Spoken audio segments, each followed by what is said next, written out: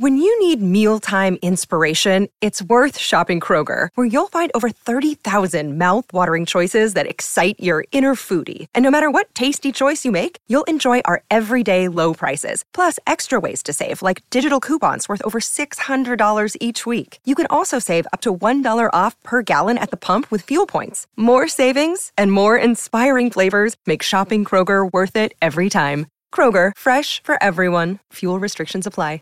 Support for this podcast and the following message come from Corient. Corient provides wealth management services centered around you. They focus on exceeding your expectations and simplifying your life. Corient has been helping high achievers just like you enjoy their lives more fully, preserve their wealth, and provide for the people, causes, and communities they care about. As one of the largest integrated fee-only registered investment advisors in the U.S., Corient has deeply experienced teams in 23 strategic locations. Corient has extensive knowledge spanning the full spectrum of planning, investing, lending, and money management disciplines. Leverage Corient's exclusive network of experts to craft custom solutions designed to help you reach your financial goals, no matter how complex they may be. Real wealth requires real solutions. For more information, connect with a wealth advisor today at Corient.com. That's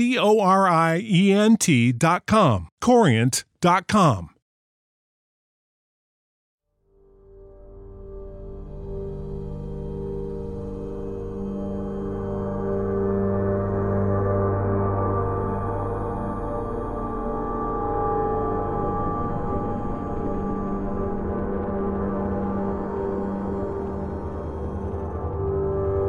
They claim that our eyes will just be created a slightly different from what they are. We talk, we see things are not normal.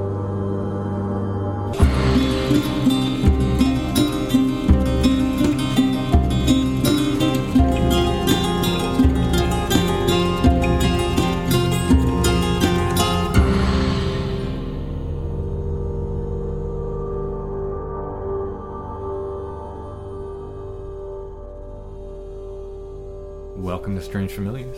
Hi. It's Flannel Man time again, Allison. Yeah. I thought you said once and done. Once and done. Oh, for you to see him. Yeah. And now he keeps coming back. He's reverberating. There are so many accounts. Like, we just did Jedediah's and then the Jumping Frenchman, like a few episodes ago, and I didn't want to go back and do Flannel Man again so soon because I just, I feel like it's a well we shouldn't go to too often. Yeah. But we have so many interviews, and some of them go back to September. So I was listening to them, editing them, and I was, maybe for the future, and I came across this one that's so freaky and so scary. About the mother and daughter? Yeah. Yeah. Now, all Flannel Man accounts are freaky and scary. Yeah. I don't know what's going on with this guy. I now have Strange Familiars listeners who never had anything else happen to them contacting me and saying they're waking up and seeing Flannel Man. There's a whole other thing with that particular account that makes me wonder what's going on. So are you creating Flannel Man? Are we bringing Flannel Man to life? That is one theory that people are going with, that it's a tulpa we've created based off, but I mean, it existed before. I mean, this is nothing that... But do you think the popularization of particular, cryptids or urban legends or things like this, the way they seem to go in sort of like a cyclical cultural time... I mean, I do think that's a thing. Like Slender Man. Yeah, like that had a moment. It was invented on the internet, and then people started seeing it. Yeah, and there's certainly been times when aliens have been more popular and Bigfoot has been more popular. Mm-hmm. Yeah. Yeah, I definitely think that's a thing. And it's possible. I mean, it's absolutely possible. The other thing is, Mike, I've had this... I don't think that negates any part of it if it is. I think people are definitely still saying it, but... My other thought is, if it is an independent entity, which... That's the other thing about Sheila's account in this episode, which we'll get to later in the episode. Mm-hmm. Hers, more than any other, to me, suggests that it's more than just a subconscious thing that one person is manifesting. it's either a collective unconscious thing that multi people are manifesting, which is just as bizarre as magic or supernatural as anything else, or it's something independent. But we'll get into that a little bit later. My other thought is, if it is an independent thing, and we're sort of pointing a spotlight at it and poking it.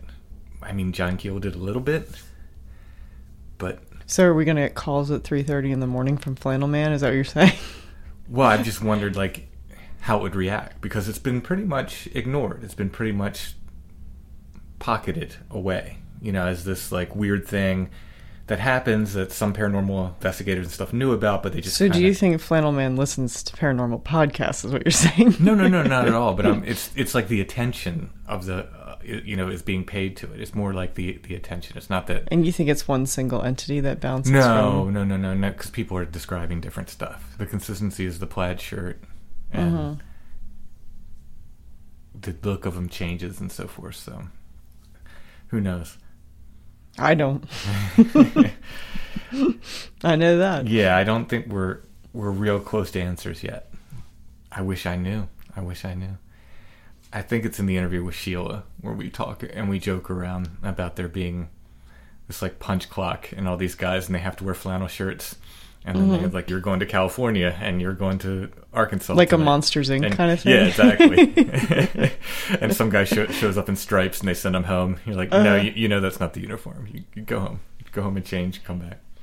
Maybe that's why they have that look on their face. You're like, it's just a job. Like, I didn't even think about that. Yeah, like Monsters Inc. Yeah, so punching the clock and showing up. So we have 4 accounts tonight. 3 interviews. We'll tell it in their own words, and one we'll read. And we'll start off with Brad.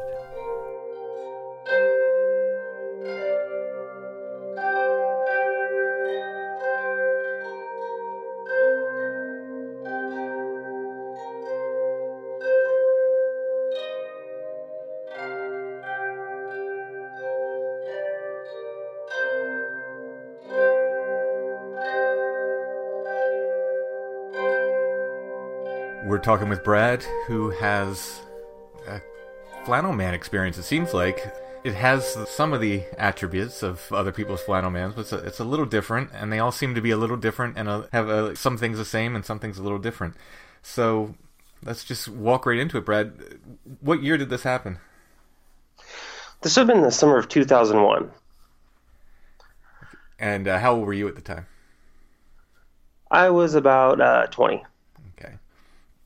What was going on in your life at the time? Is there anything unusual going on in your life that you can remember? Anything particularly stressful or changes or anything like that? I guess the only change would have been I was in my first apartment. I was living by Fresno State University. And that was it. Actually, everything was really relaxed. It felt good living on my own. And yeah, nothing was really odd or anything. So just go ahead and tell us about that night and walk us into the experience. Sure. Well, it started, I was chatting on AOL Instant Messenger with my friend Sarah. She's a high school friend. And we were chatting for a while. It was about 10:30 at night. And she said, hey, I feel like taking a late night drive. She's like, you want to go with me? And I said, of course. I was a night person anyway. So we didn't really have a plan on going anywhere. So she picked me up and we headed out about 10:45, and we're just driving along. I don't even really, because it was so dark and I didn't even have a car, so I just stuck in Fresno area pretty much taking bus. And so I didn't really know where she was even driving us. I know we were going like northeast of Fresno, kind of hit a country area. One odd thing that happened on the way to, we ended up going to Shaver Lake, and that's where the experience happened.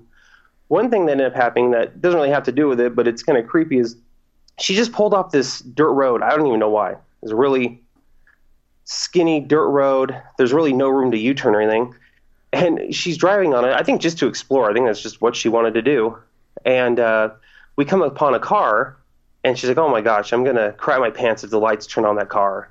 And right then, the car was totally blocking the way we were going. And the lights turn on, of course. And it's just weird because it was in the middle of nowhere, And so she starts backing, and she screams and then backs out and then just takes off. It was going towards us, and I'm sure that person was just as freaked out as we were to find someone there. But, who knows? But anyway, so Shaver Lake's about 45 minutes from Fresno. We ended up going there. I didn't know where we were going. We just came into town. I saw the sign, "Welcome to Shaver Lake." There's a little town that leads to the lake. And we get there, and she parks at the lake. You can barely see anything. There's barely any moonlight. We didn't bring a flashlight. It was real smart. But we get out of the car, and we're just walking along, and then we sit down against this tree that had fallen. And I think we're probably like 15 feet away from the actual lake. You can, of course, just kind of see it. There's a little bit of moon glow. And we sit down against this tree facing the lake. And we're talking. I think it's funny. I think we were talking about that Jay and Silent Bob Strikes Back movie or something like that we just both seen. And I can just tell she tenses up. And she says, and this is really creepy, this is the creepiest part, is what she said to me was, "Please tell me that is not a man over there staring at us." And I just got a chill in my spine with her saying that. I knew she was serious. And I looked towards the lake, and I'd never noticed this before, but it could have been my eyes just adjusting, but I see what totally looks like a dark figure of a man. Not super tall or anything, maybe about 6 foot. And I'm like, I don't think so. And I get up and I go closer, and the closer I get, it looks more and more like the first thing I think is a lumberjack standing there. My eyes are adjusting better. I can see a beard. I can kind of tell it's like a flannel shirt he's wearing. And I get closer. I'm like, "Hello, hello." And he's just staying still. And so I kind of observe the area, and I see some kind of trees that have been cut down part way that were about maybe 8 feet tall. And I was like, "Oh, I think it's just one of those tree stumps." And I'm getting as close as I want to get to this thing, though, because the closer I get and the more I see the figure of a man. But unfortunately, like I said, I didn't have a flashlight. I didn't have like a cell phone or anything to shine on it. So I just walk backward with my eyes on this figure and sit down. We're both just sitting there quietly, and she's just like, "It totally looks like a guy there, doesn't it?" I'm like, "Yeah, it does. It looks like there's a lumberjack out here, like in front of the lake." And I said, "But I'm pretty sure it's just a part of a tree or something. I think our eyes are playing tricks on us, pretty much."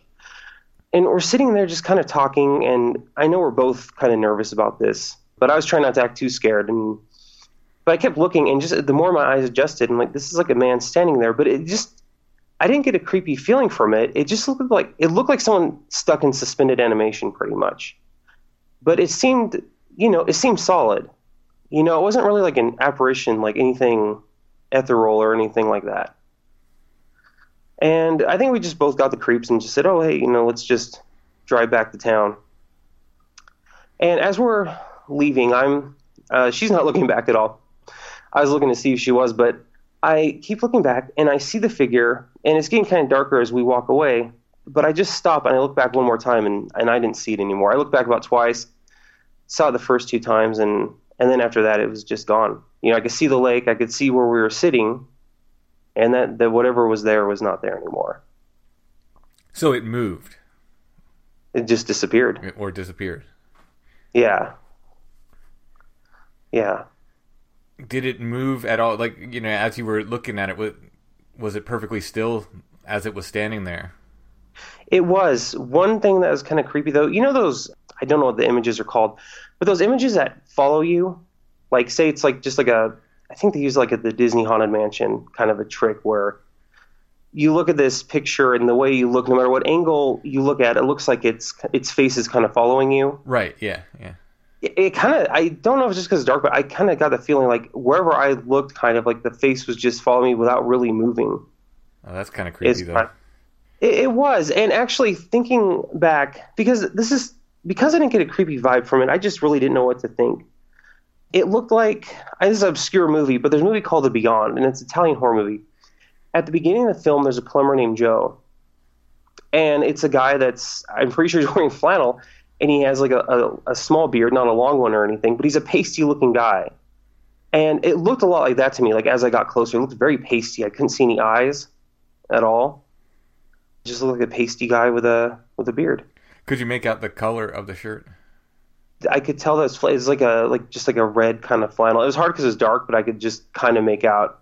I can make out that it was flannel somehow, but I don't know what color it was really, I guess. Yeah, that's really interesting. Yeah. I mean, the first thought was lumberjack. Right. You know? Yeah. And I just want to tell you, kind of a funny thing is I'd been listening to your show for a little while, and that's what I do at night. I work overnight right outside of Yosemite. I do night audit at a lodge right there outside of, like, just a couple minutes away from the south gate of Yosemite. And we heard my coworker and I heard you're going to do a Flannel Man show, and we started laughing. I mean, like, really, I thought this is like the funniest thing ever. You know, I was like, this sounds like, and I said, oh, I wonder if it's like just a grunge guy. Maybe he just ties this flannel around his waist or something. I mean, like, really, I was making fun of it. Then I saw the image of the last Flannel Man show you did recently, and I was like, whoa, that's weird. And then everything kind of came back to me without even really thinking too hard about it. And I was like, oh, that's funny. I've been, like, laughing about it, but... Yeah, I've been saying I need a better name. Like, Flannel Man is just, it doesn't evoke whatever this guy is very well. It's a name I just saw used on the internet somewhere, you know, years and years and years ago, so I took it from that, but we really need a better name for this guy, so we can crowdsource that if anybody can come up with a better name. That was my wife's impression, too. I think she said when she saw it at the foot of where we were sleeping, she said lumberjack. That was her sort of immediate impression as well. Yeah, and I remember then, too. Like, that's the first thing I thought. And Sarah, my friend, even brought it up. I was actually trying to get a hold of her. She's on Facebook, but she's really not. You know, it's like I haven't talked to her in a long time. We were high school friends, and I kind of wanted to get her take on it, too, and see what she remembered. Because I know that I didn't tell her everything because I was trying to – she got scared real easy, and I was the kind of guy that, I'm going to scare her. Like, so I didn't, but because I was kind of creeped out, I didn't want to do that to her too. I was trying to play calm, even though I thought it was creepy, and I didn't think ghost or anything. I thought there was just some guy that happened to be out there, and it was almost reminding me of like someone going, maybe if I stay still, they won't see me, like kind of thing, or they won't notice I'm here. Right. You know, that's kind of what I got. But the more I got closer, it's just like I didn't even feel a presence. It just looked like I was watching someone stuck in time, kind of thing. Oh, that's interesting. Yeah. Have you ever had in your life sleep paralysis? No, I have not. And have you had encounters with any kind of, and I don't mean a natural black dog, I mean, either a natural black dog in a very unusual situation. For instance, I was at a haunted house or a graveyard or something, and I saw a black dog, or a seemingly completely unnatural black dog. No, I haven't. And I know exactly what you mean, too. It's kind of weird when someone mentions something and no, I haven't seen one. I get a perfect image in my head. I know exactly what you and the other people you've interviewed, I know exactly what they're talking about, but I can't say I've encountered one myself. But just something in my mind, I get a perfect image of it. Actually, my wife hasn't seen a dog. I mean, I would call it like a demon dog. I mean, that's what I would call it. I mean, but she hasn't seen one, but she told me when we first got together about this. She experienced a demon dog, but it wasn't physically there really, but it was in a picture of her. Do you want me to just tell that story really quick? It's super quick. Yeah, sure. Yeah. It's super interesting. I wish she'd kept. It's one of those relics, like one of those things like where you talk about that tape recording that you had. Right. You know, one of those things like, oh, I wish. Like, I totally believe her. She has no reason to lie about this stuff, but it's one of those things that she threw away because she couldn't handle it, you know, and it's like, oh, I wish I could see this picture. So she graduated in 97 from Yosemite High, and she said that the whole day felt really weird. Like, they're at graduation, but everyone was acting really just bummed out and not excited at all, and there's a really dark feeling. Like, the whole thing was really dark, just something about it. Like, there was a dark shadow over everything that day. And her grandfather got this new camera, and he took a picture of her class. And it took a while, but he got it to her, and he said, I wasn't going to give this to you. It didn't turn out quite right. And he was acting real weird about it. She gets it, and it's a picture of her and her class. And in the middle of it, she sees what looks like either the Tin Man from Wizard of Oz or an astronaut waving right in the center of the picture, like superimposed over it. And that's kind of what I thought. I was like, oh, is this an old camera? Like, you know, overlapping images? And she's like, no, this is like a brand new camera. And that's weird because he actually worked for NASA. So he took this picture, and there's an astronaut in the middle waving towards the camera.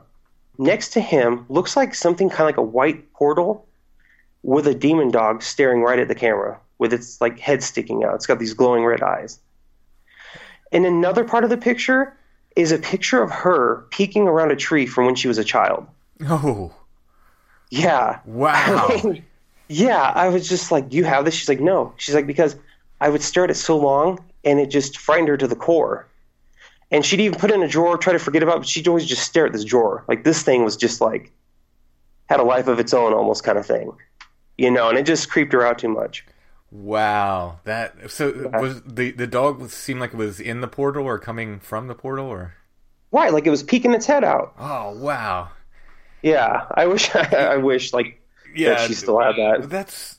I mean, it's just like that tape. It's like so much of the evidence, and however you want to take evidence, if you want to put it in quotes, fine, of the paranormal, it just goes away. One way or another, it seems like it just goes away. Right, like these things have a life of their own. Yeah. And it scares you so much, like, I'm going to get rid of my own evidence. Like, kind of thing, you know? And it's like, why would I do that? But you know why you would do that, because it scared you so much, and you have to live your life. Yeah. And so... Yeah, with me, with that tape, I was in no way ready for that. Just, you know, I think now I'd be completely fascinated, and, you know, I'd play it on the podcast and everything else, but at the time, there was just too much nope. It was like, nope. I am not ready for this. This is not... I know what you mean. I'm not dealing with this now. So I'll pack this away and deal with it at another time. And just literally tore the tape out of the recorder and threw it away. So I sympathize. I wish she had the picture, but I completely sympathize with that. I know what that is, where you can't, for whatever reason, you can't have it around. Yeah. I understand both you, my wife and you, why you would... Yeah. The portal thing's interesting. There's a documentary about Skinwalker Ranch, and they talk about seeing things like these are like legit, you know, physicists and stuff that were on Skinwalker Ranch, and they talk about seeing a creature like come through a portal. They said to the naked eye, it looked like just an orb, but when they were looking through it through equipment, I think it was infrared, they said you could actually see a creature coming through the portal, put its hands on the rim, and step out, like it was just a tunnel it stepped out of. That whole thing is weird. I didn't finish that book just because of... I mean, I started it recently, recently, it was like a year ago, but I read so many books at a time. But yeah, that whole thing's interesting, and how all these things kind of collide, and it's so confusing, actually. The more you try to read about, you put everything together, like all the big things, right? Like Skinwalker Ranch, like the Project Camellia book, the Missing 411 stuff. And it's like, it's almost all kind of like relating, and then it goes so far back in time. Mm-hmm. Can't all be explained as technology, or else I'd be like, oh, it's just technology. Like, you know, someone's using like crazy technology, like whether it's our government or alien or whatever. But then it goes so far back that there's no way. I was saying it's just like a cocktail of weird everything. You know what I mean? It's like maybe technology is used to show us scary things because someone wants to just test it out and see how much they can scare us using mythology or folklore. Yeah, I mean, that's certainly a possibility. I always note that, and I'll use Bigfoot as an example, but you could apply this to almost any paranormal phenomenon. When someone sees Bigfoot one time, they say they're driving down the road, they see it, you know, cross the road, or they see it on the side of the road or something. To them, those are the people that will tell you, no, absolutely, this is just an ape or a relic hominid or something very physical. But when you have people who encounter them multiple times, where they have things coming on their property, you know, they Bigfoot creatures coming on their property repeatedly, and that's when the stuff gets really weird. And then they'll start saying, well, yeah, I've seen weird lights too, and we had like poltergeist stuff happening in the house at the same time. When they come together, when things start happening more than once, that's when it's like the phenomena starts saying, okay, we're all related. Where, you know, all this stuff, ghosts, Bigfoot, UFOs, it's all related, and it's up to you guys to try to figure out how, maybe. I'm at the point where I'm satisfied knowing I probably won't crack the code, but I'm happy to be searching for the answers. But that's my new one of my new working theories, because it seems like I have several of these cases where these people are talking about repeat encounters with Bigfoot, and every one of them it sounds like they also have poltergeists in their house and weird lights around their house and so forth as well. And the same thing was happening at Skinwalker. It was like, hey, it's not just one thing. We got multiple things happening here. To bring it back to what you saw, if you had to put a name on it, whether that's ghost, whatever you want to call it, apparition, illusion, what name would you put on this flannel wearing entity? It's really hard to say. It was so solid, like it was there, but I didn't feel anything from it. Like even living, breathing people, you get close to them, you can kind of feel their presence. I felt no presence from this thing. I mean, to me, it was like a person stuck in time, And I tried to communicate, say hello, didn't, even move. It didn't seem, I heard, sometimes it's like the entity is shocked that you can see it. It's not shocked at all. Just, it's almost like I didn't exist to this thing. So I'm sorry, I don't know. It's just really hard to say if it was a ghost or... Right. That's just, I'm trying to, again, crowdsource this with people who have had experiences because I don't feel like it's a ghost necessarily because it doesn't seem like it's the spirit of one particular thing. It seems to be multiple things that are using this image as a mask, perhaps, or... Yeah, it's like creeping into our subconscious now kind of thing. Like really, really subtly too, because these are all so, like, I haven't listened to all the Flannel Man interviews, but I listened to the last one, even just from the three people, it's like very different stories, One's like the I think her name's Deborah, the dream that she had, what was it called? Deja Revé that she called it. Yeah. Mm-hmm. And then it's like, oh, okay, it's good she doesn't see the guy, but then the dogs react that way, like looking down the hallway that Flannel Man was down. Right. It's just so weird. And then the other guy that was in the haunted house, or the house with all the strange goings on, and did he see like a reflection of it? Is what it was in his. Yeah. He was able to through a mirror and a window kind of see into his kitchen. And see, that has always freaked me out. That whole lights. When you have the lights on inside and you can see your own reflection and you can't see outside, that's my big nope right there. Like, that's really scary to me. Yeah. I love having curtains. I mean, I've always been like that. Oh, yeah. To me, those are some of the most horrifying Bigfoot reports when people like talk about them just coming up and seeing a face right in the window staring in. That's, whoa. Yeah, because that's actually one of my biggest childhood fears. I used to stare out. I've always been to strange things and horror movies, just a huge fan since I was like 2 years old. And I used to just look out my window at night and be like, maybe I'll see something weird. And I would just do it until I got scared. Like, I'd scare myself. I didn't see anything ever, but it just always is. There's some just fear I've had since childhood of just red eyes looking through a window or just seeing someone peeking at you through a window kind of thing. Yeah. Really basic. Kind of scares me to the core. Yeah, that's one. Like I said, that's one of the creepiest things. Sometimes I'll be up editing, and if it's a warm night, I'm editing the scary interviews for Strange Familiar or something. I usually have the window open here. Some nights I'll hear something outside the window, and I'm just like, it's just enough to get me to go over and like time to shut the window. It's probably a squirrel or something, right outside the window, but It's like I can't see out because I need the lights on to see to edit. Something could come right up on the window, and I'm always like, nah. I'll pull the shade down or shut the window. Yeah. Well, Brad, thanks for your story. I mean, unless you have anything else to add, we'll have to call it another Flannel Man mystery. Yeah, exactly. I mean, I don't know. Wish I had some new input on it, but it's just another case that's different than other people's. Yeah, they're all different, and yet have that kind of thread of just eeriness that runs through them. It seems they're no two are exactly alike, but they all have enough in common where to put a big question mark over this guy. Right. Like, well, I saw the image on your Facebook page, and that really struck with me. And then I thought, okay, well, if I'm going to say anything, come out and say that I had a Flannel Man encounter, I want to listen to other people's first, just because it wasn't creepy. Like, I've encountered like an entity before that really was scary.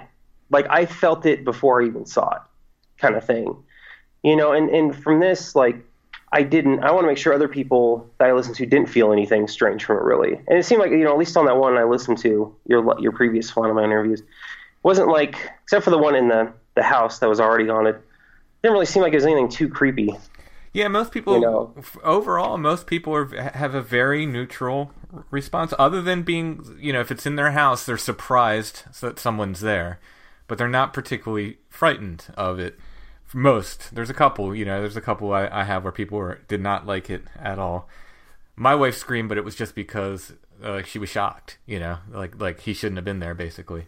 But she said it's like he had just a surprised look on his face, like he was caught. It wasn't like he was particularly sinister, except that he was, standing over us. Right, that's what I felt too. I mean, it would be creepy if there was just some guy staring at us. Like that's, even if it's a human, some guy just there, we're talking for a while and there's some guy there just watching the whole time, we don't notice until later. Like that's creepy, but, other than that, it was just nothing really from it. No bad vibes, I guess. Yeah. I mean, yours is, I guess, most like Catherine's, who just saw the guy like standing where he shouldn't have been. And again, it was in a park. And he just shouldn't have been there, and there he was. A little bit different. She described a shorter guy, I think, than most people, short and stocky, where other people are describing him a little taller. There's a legion of these flannel wearing people. Can I get you to talk about this other entity you saw, or? Oh, sure. Actually, that was pretty scary, actually. And it's funny because my whole life I've been into paranormal. I always bug people, actually. Like, have you seen a ghost? Ever seen anything weird? All my coworkers know. Like, after a while, when I get comfortable with somebody, like, I'm like, hi, how you doing? And a few days later, I'm like, so you ever seen like a ghost or UFO or anything? Like, just something I've always been interested in.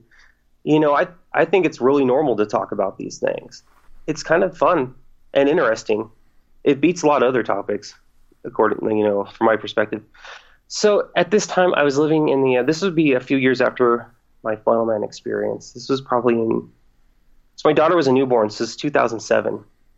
And around this time, actually, there was a lot of weird things going on. And I don't know if it was because I kind of started like meditating. And at the same time, I was reading like about a lot of topics I'd never read before. Like I started reading about UFOs and kind of like black magic, not like practicing it, but just like a history of it. I read the book, The Occult by Colin Wilson at the time. And, I started I didn't practice it, but I was reading about lucid dreaming. And that seemed to alone affect my dreams, kind of. Mm-hmm. And so there was a lot of weird things going on with my dreams where it's like, I would like, look down, I'd see myself sleeping. What started happening then too, and it still happens now, whenever I wake up, I'll see like stars above me. And like, it's really weird, or some sort of plasma kind of thing floating above me. And it's happened ever since that time. And it still happens to this day. One time I saw like what looked like that sounds weird, but like a plasma kind of spider crawling on my ceiling. And it's not just because I'll close my eyes and I open and it's like still there. And I'll turn my head and it's not like it's caught in my eyes. It's like there. And I'll be able to look up, but it'll slowly fade away. And it happens to this day, not every time I wake up, but, several times a month at least. It'll be different things. There's never anything scary, just kind of weird. Like you'll see like I'll see a galaxy or something like that.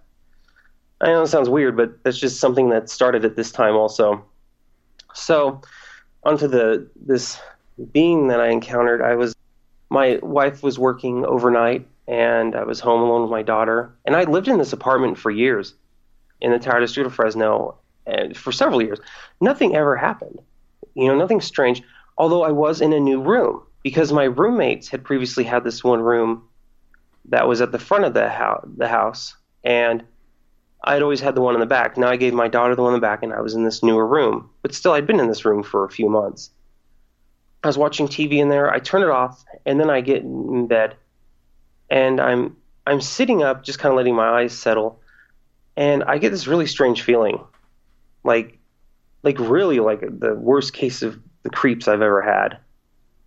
And I kind of just like I kind of start feeling like tired, but I don't know if I'm getting so creeped out that my body's shutting down or something. It's just kind of what it felt like to me.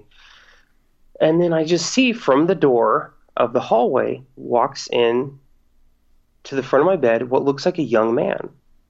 And he's all in black. And and he, I mean, almost looks like some sort of like hipster or something like that. He looked like a young man, had like a kind of like a hip haircut, like almost like I describe it almost like as a mod kind of like a haircut, like that kind of style of person. And he goes in front of my bed, and I'm just so terrified. And it doesn't look like anything threatening; it just looks like a young man with a pale face, but he's got no eyes. I can tell he's just got sockets that are black, and it turns like it notices I'm in bed, and I'm just like, no way. I'm like terrified.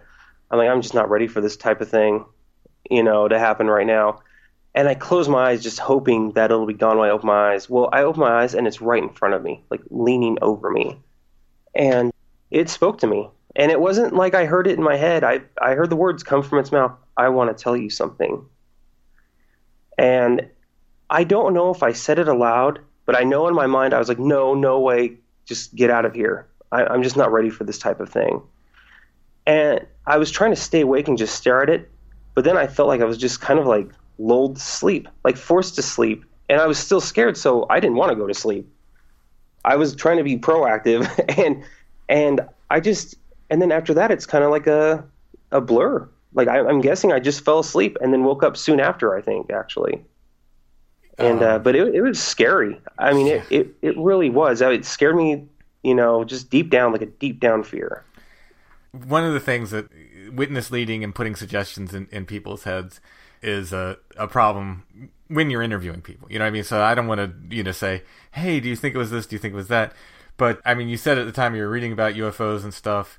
Did you think abduction phenomenon at all at any point? It reminded me of that kind of stuff. Mm-hmm. You know what I mean? It just kind of had that vibe.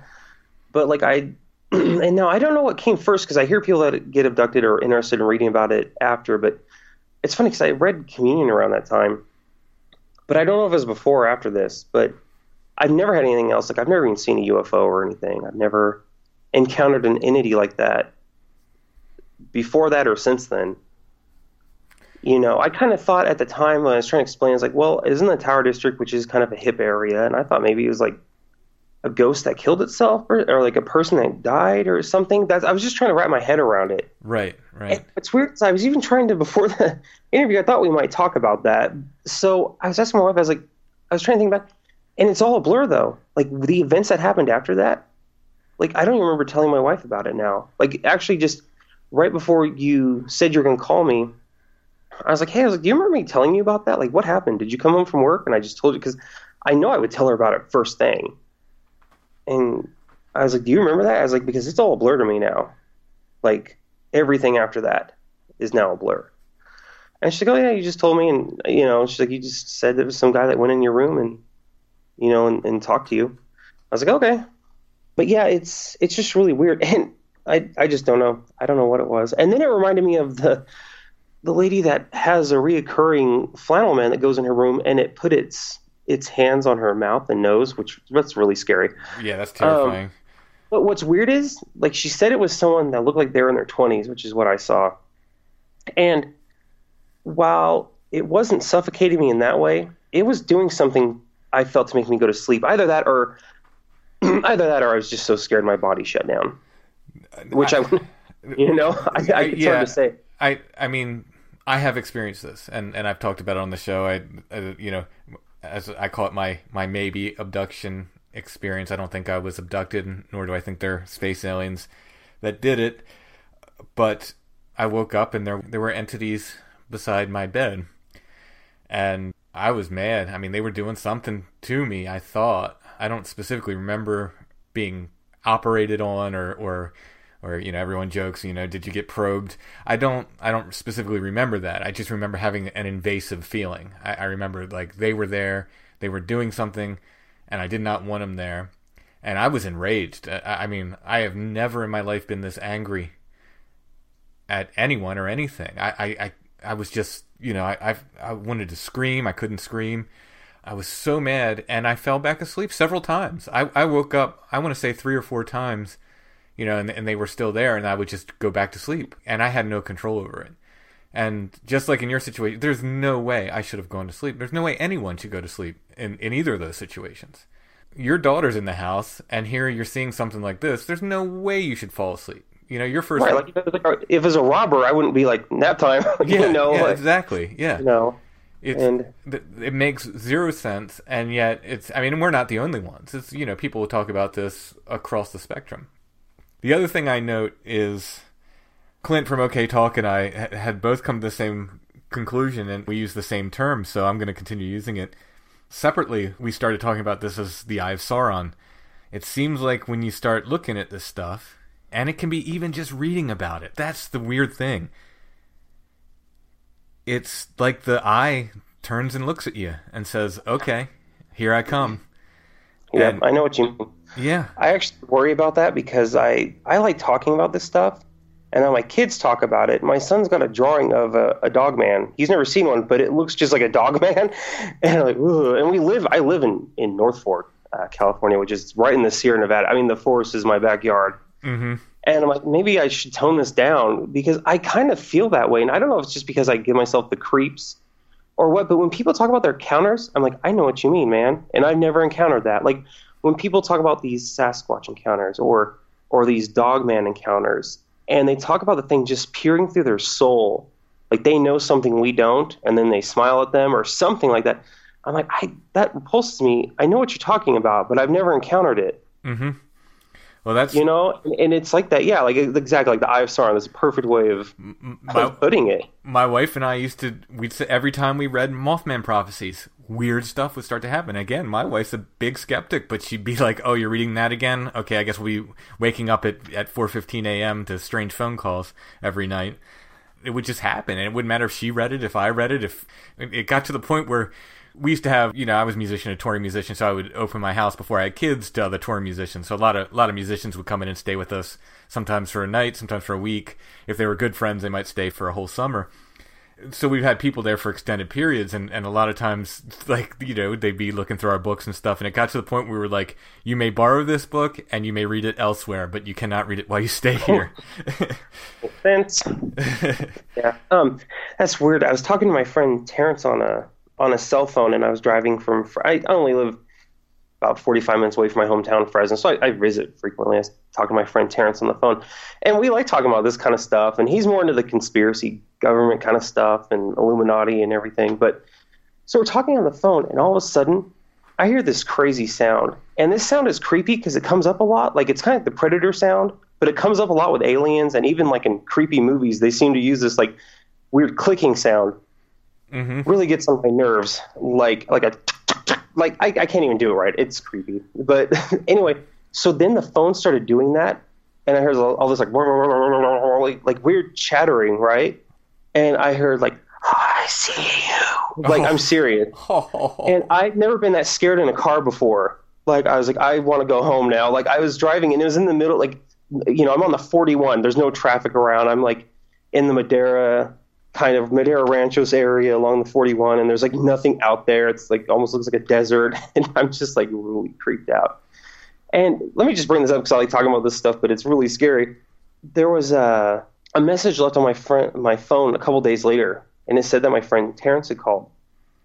And it was a really weird recording of all this like weird clicking sounds and like really strange voices, And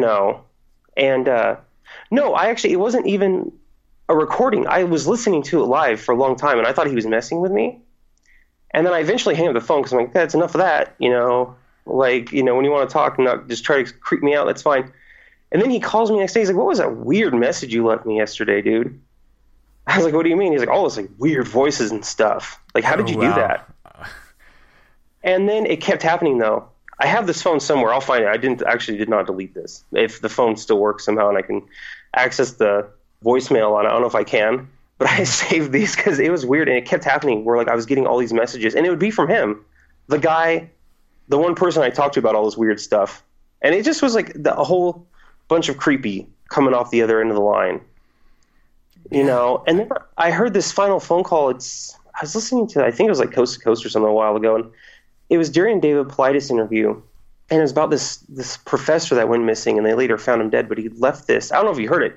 He left the final voice message for his wife, or it came from his phone, right?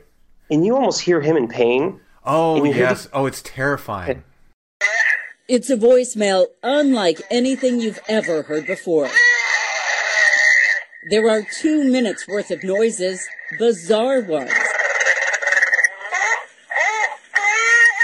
but very little actual talking. Authorities confirmed the disturbing middle-of-the-night call came from Henry McCabe's cell phone. It was Labor Day, September 7th at 2:28 in the morning. McCabe's worried wife heard the message. His and my cell phone connected. Minnesota Community Policing Services is a nonprofit agency and acts as a go-between with police and the Liberian community.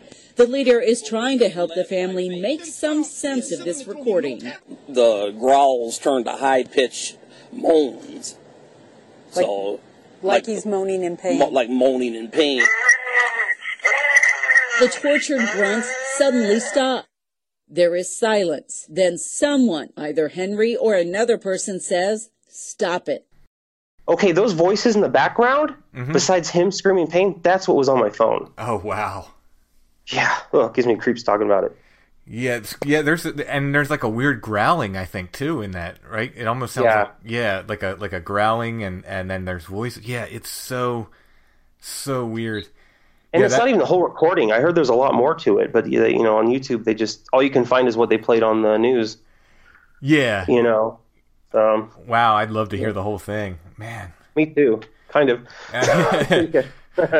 Well, that's the thing. You have to balance it with he had a wife, and maybe she doesn't want that whole recording released, and you have to honor that. These are people's lives. I mean, it's very fascinating and scary, but it's like, I can't imagine being right there, the emotional. I mean, having your husband found like that, and then after disappearing, and then that last voice message, just like, what are you left thinking? Right. I understand what you mean. It's, there's a personal part too. Thank you, Brad. Thanks for telling your stories. Yeah. No, thanks for the chat. It was cool. All right. Well, let us know if anything else strange happens. Oh, sure. Well, yeah, you got it.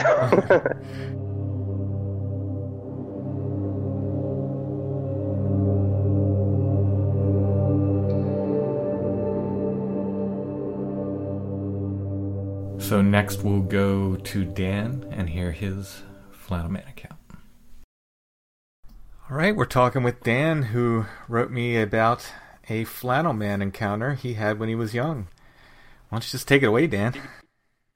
Sure. Boy, I was probably 12 or 13, and I got up in the middle of the night one night, and I went down, had to use the restroom.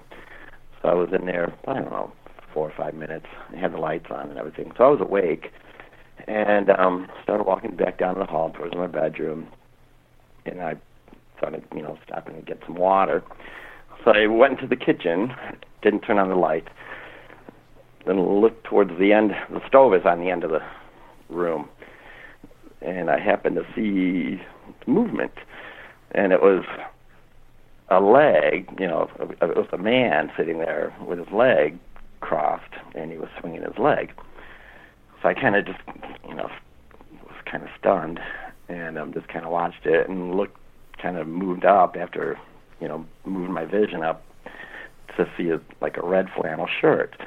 And that was when I kind of freaked out, and I ran into my mom's room and told her there was a man on the stove. And, of course, she didn't believe me. So I was like, "No, Mom, there is a man on the stove." So she's finally got up, and she left the lighting the way it was because she kept saying, "Oh, it's just shadow." So we walked in there, and, of course, it was gone.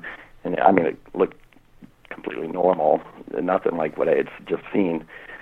So over the years, it was just always not a joke, but, my family and my sister and brother would always bring it up and ask me to tell them the story of the man on the stove. And it wasn't until, a couple of weeks ago that a friend of mine ran across your podcast, and she said, "I found something weird. The guy was talking about Flannel Man," and I just got chills. I was like, I thought she was screwing around with me. So she sent me the link. And then when I was listening to the other stories, I was like, boy, this sounds exactly like what I saw. Now, I didn't see his face. I think, like I said, I saw the movement of his leg, and I think I was just kind of stunned. And then when I snapped out of it and started looking up to see his shirt, I realized it was a human form, and that's why I just took off. But it was pretty weird hearing other people saying the same kind of thing. Yeah, it's been really weird for us. Sort of, like I said, I knew it was a thing, but I didn't know how much of a thing it was, honestly. And I mentioned it almost offhandedly about my wife seeing it. And then things have just been crazy ever since. I mean, just crazy. Oh, really? Yeah, I get between 1 and 3 Flannel Man reports a month. For a while there, they were coming in 1 or 2 a week. But really? Even now, I get 1 or 2 a month. I've gotten so many; it's incredible.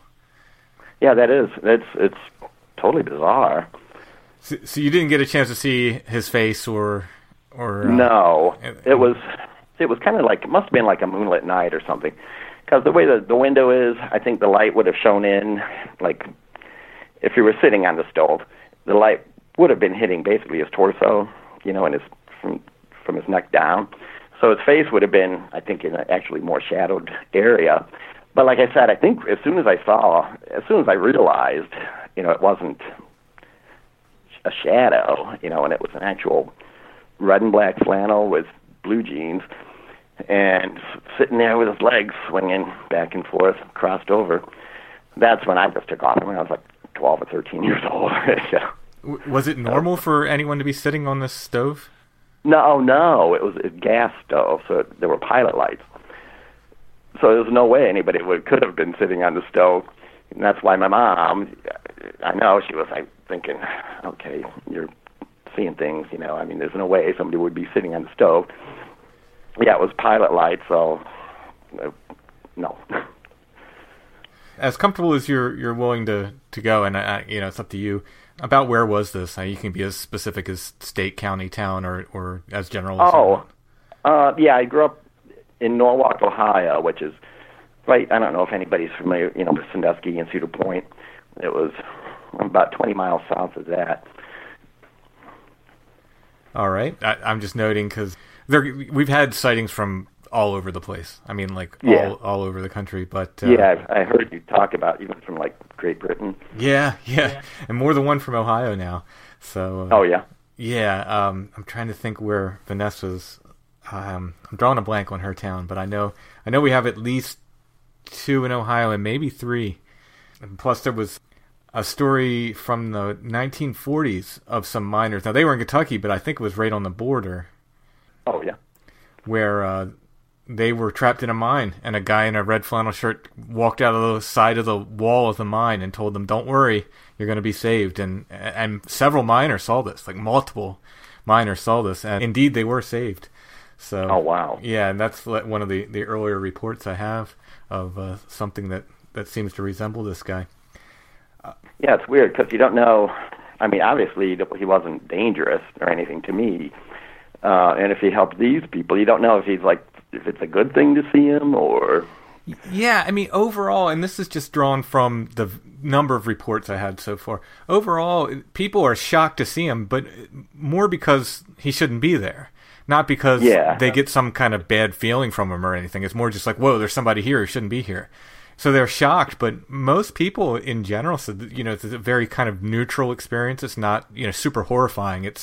The shock comes from like, oh, there's a guy in my house who shouldn't be in my house, and then that was exactly it. Yeah.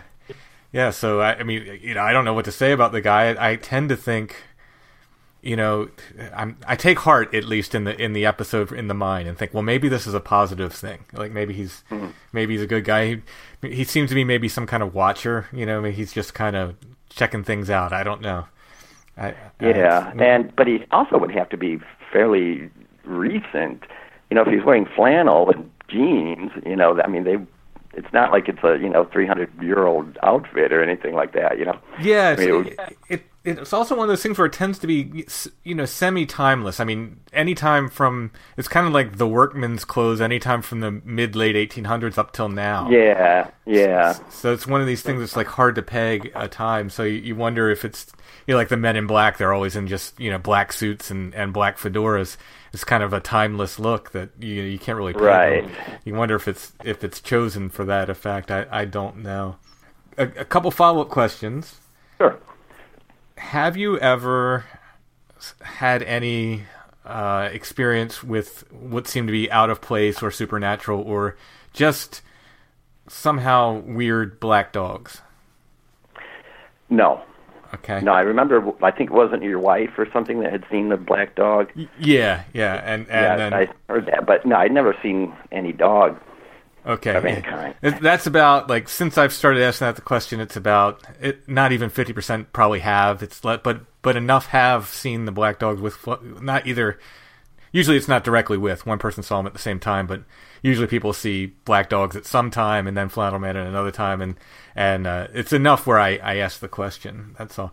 And have you ever, and I know this wasn't a sleep paralysis experience, but have you ever in your life experienced sleep paralysis? Sleep paralysis? Mm-hmm. I'm not. What is that? Like you wake up and you where you can't move, you feel like somebody's in the room with you. Maybe it's. I think you'd know it if you had it, probably. Yeah, I don't think so then. Okay, all right, yeah, and that's something I ask every guest because I'm just keeping track of the number of people who've had experiences who have also had sleep paralysis, which is. Oh, I see. It's that's separate. No, I never had that. This was just like the one-time thing, and I stood and actually stared at him, probably 15 or 20 seconds, while I was standing there and just before I snapped out of it. And I know sometimes I wish I could get hypnotized or something just to see if I could keep looking up, to see if there was a face or if I didn't even see it, period, And he was moving slightly, right? Oh, yeah, he was actually quite rapidly moving his leg back and forth. You sit like kind of, a pier or something across your legs and just kind of move your leg. Mm-hmm, yeah. And that was the motion, that was what caught my attention, and I walked in the room.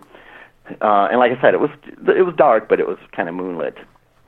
So yeah, I saw the movement and just kind of saw that, and then I started looking up, and that's where I noticed the shirt, and that was, yeah, it was weird. So that was, 40 years ago. And like I said, I've been telling the story ever since then, here and there. A few friends, mostly the family, but... Never saw him again? No, never saw him again. Any other, kind of haunted activity in the house, or was that kind of an isolated incident? That was really the only thing. Sometimes, like the room I was in, you would get feelings or something, but I never actually saw anything like that. That was really the only incident. After I heard your podcast, and I was going over it in my head again, I was getting a little bit paranoid walking around the house. I was like, oh no. No, most people only see him once, and that's it. It's once and done for whatever reason. So, yeah, that's the puzzling part. It's more people see Bigfoot than they do Flannel Man of all things. Yeah, probably. Yeah, I'd say so. Yeah, it was just like it's kind of odd. Why? Well, that's the big question. I don't have a ton of answers on it, but I am collecting the stories. And I thank you so much for sharing your story. It's really interesting. Oh, sure. Yeah. Like I said, I've been telling the story to people I know for 40 years. I thought it would be kind of interesting to have it, somebody take it down and record it. Oh, yeah. Yeah. And, I'm putting the book together, too. So all these experiences are going to go in the book as well. Oh, yeah. So. And I'm one of your people that saw it, it was in the kitchen also, wasn't it? Like, at least one of them. He was like in the refrigerator or something. Well, Vanessa had him open the refrigerator and look at her refrigerator, and then there was another one. I think she was coming out of the kitchen, and he was in the next room, but a kitchen was involved as well. Yeah. Yeah, that was kind of strange too. Yep. But yeah, I know. All right. Well, thank you so much, Dan, for your stories. Thanks for sharing, and I don't think you probably won't ever see him again, but if you do, give us a call, let us know. I do, I definitely will, get to you. All right, very good.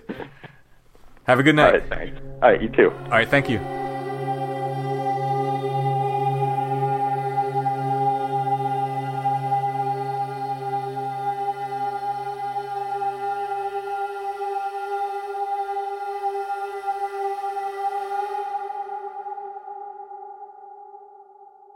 Strange Familiars is brought to you by our patrons.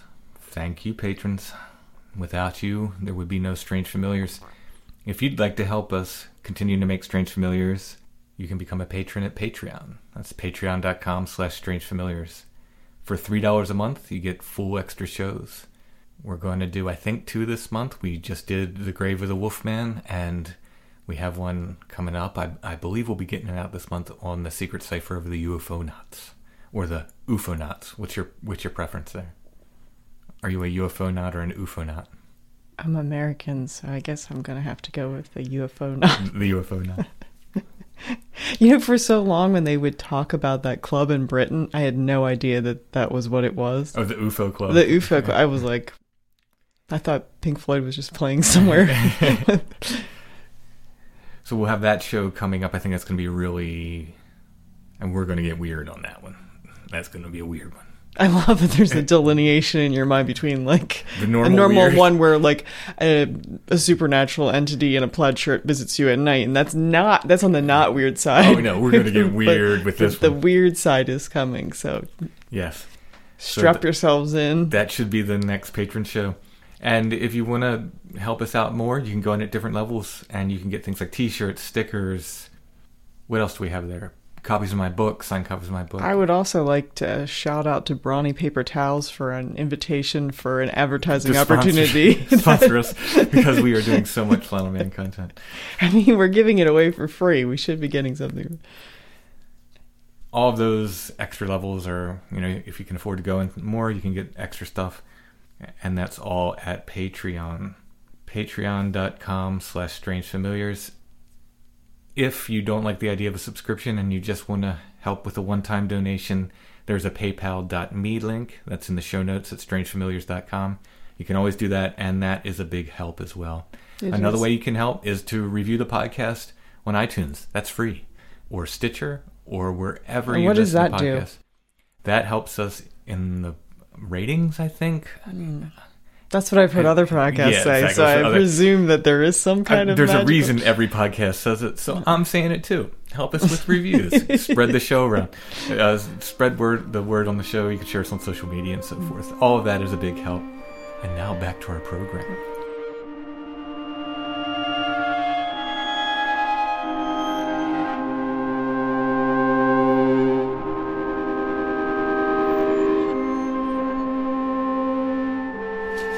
So next we're going to read a Flannel Man account. Oh, okay. And this is... This is from Ruth Ann.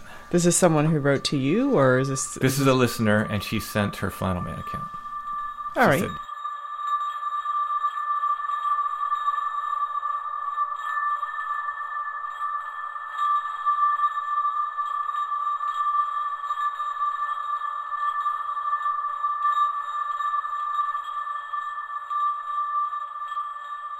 It's been 20-some years since this occurrence. A bit of background. A friend of my boyfriend Joe was visiting us in Chicago. Joe and Jeff had met at a music festival several years before and had traveled around the country together following bands.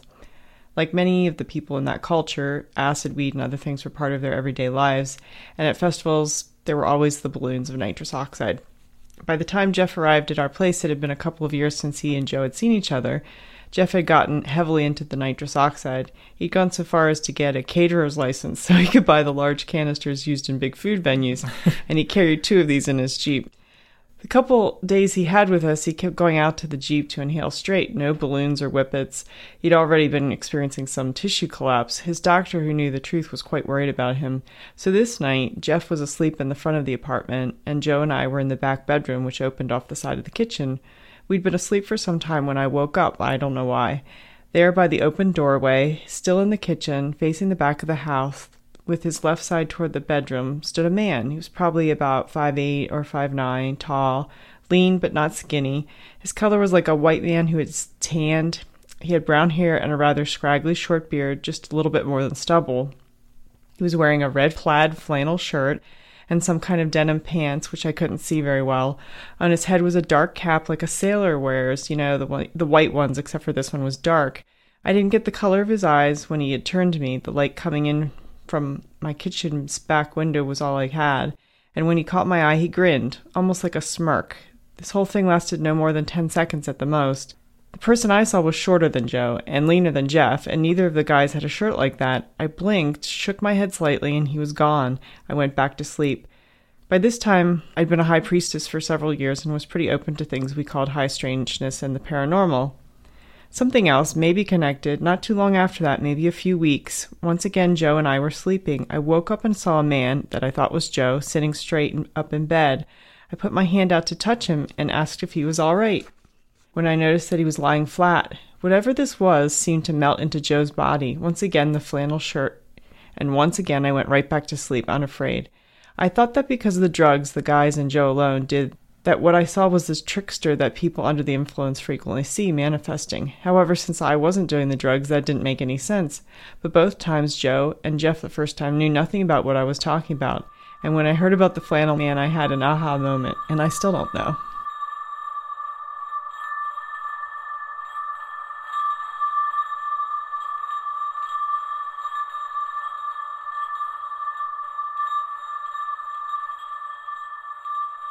The grin is something we'll hear about in Sheila's account.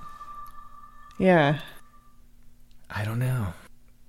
Now, in these other interviews, which I've done before, obviously, I say that, you know, overwhelmingly it's a neutral experience. Usually when people see Flannel Man, it's shocking, but it's not scary. I mean, it was scary for me because somebody's not supposed to be in my room. Right. Here's where I contradict myself. This always happens. I did the Brownie episode, which was a very positive, you know, experience he had with an Albatwitch-like creature. The very next episode, I contradict myself when I say how many people don't have good experiences with these little people. I always end up doing this whenever I make a declaration. Yeah, and it's the kind of thing, too, where I think two people experiencing the same thing might have entirely different ideas about what happened. I don't see how Sheila's experience could have yielded anything but... No, there's certain times when I'm kind of like half listening to you interview people in the background, and there have been a few times where I've just gotten these insane chills and just physically sort of gotten scared for people when they're telling their stories because they're so authentic. And I was editing this show yesterday. You know, I did the original interview. I read her original email, you know, when she originally told her story to me. Before I interviewed her, I knew it was coming. I still got chills up and down my spine. This is, in my opinion, maybe other people would differ. In my opinion, this is the scariest Flannel Man account that we have. So let's just go ahead and play this interview with Sheila, and then we'll come back and talk about it a little bit. Okay.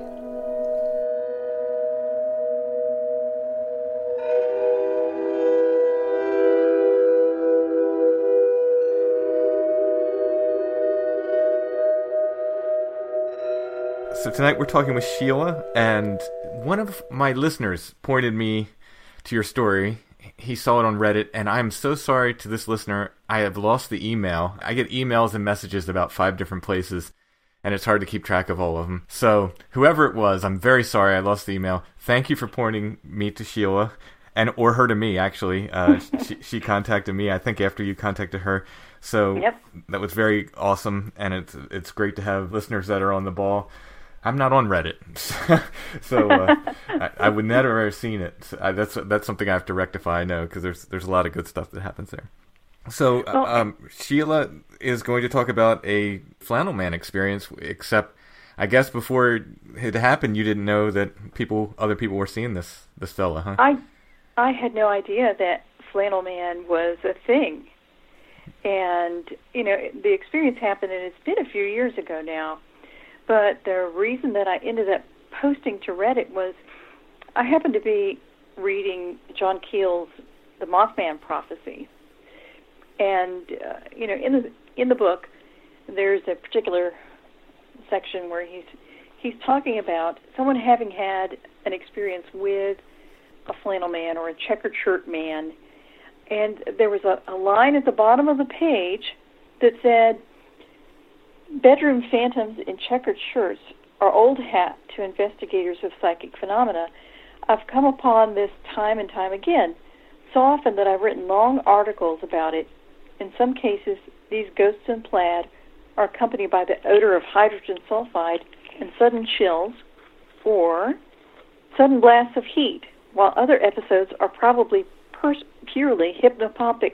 And after I read that, I thought, oh my gosh, apparently it's more common than I thought. And so I went ahead and I wrote our story down because it's a story about my daughter and myself. It happened, I'm guessing, almost 8 years ago now, 9 years ago, quite a while. She was in college at the time, and I was working as a sales rep, so I traveled a lot. I was home most weekends and some nights during the week. And this was a weekday night. And, Tim, it was really weird because it was just a normal night. It was not there wasn't anything stressful going on. There wasn't anything unusual happening. No, it was wintertime. It was cool. It's Florida, so it's not really cold. It wasn't foggy. There wasn't, anything. There was nothing unusual about this night. I mean, my daughter went to bed before I did, and I went to sleep probably, I guess, around 11 o'clock or so, and sleeping happily. Everything was going beautifully, and all of a sudden I was awakened, but not just awakened. It was crazy because it was like, I don't know if you've ever had something like fall over in the middle of the night, and it wakes you up, but the sound is already gone, so you don't really, in that moment, know exactly what it was that woke you up. Right. But it was instantaneously awake and instantly tense, like something wasn't right, and it was almost electric the way it felt. And I was instantly scared, and I was still, laying flat in the bed, and I'm like, something is wrong, something is different. And instantly I sat up. Now, this house that we lived in, I loved this house. One of the reasons I loved it is I had a bedroom upstairs that was huge.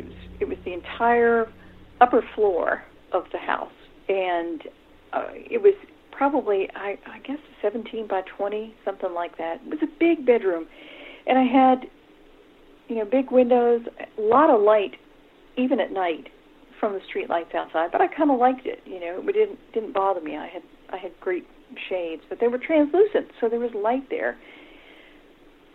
So when I sat up, and it was almost like I had to sit up. I had to sit up and look to see what was going on. There, about 8 feet away from the end of my bed, was a man. And he was about, I guess, 5'8". He had on a red and black checkered shirt. I didn't think it was flannel. It just looked like a regular checked shirt to me. But he was also wearing blue jeans and like heavy work boots. And he had a grin on his face. And I can't even begin to tell you how menacing it was. It was very scary. And, in the instant that I saw him, your mind does incredible things when you're very, very frightened. Because the imprint of what I saw, even today, I can picture him and what he was wearing and how he looked, and it's just as frightening today as it was then. And it's almost like I could see him breathing, like his shoulders were going up and down as he was taking a breath.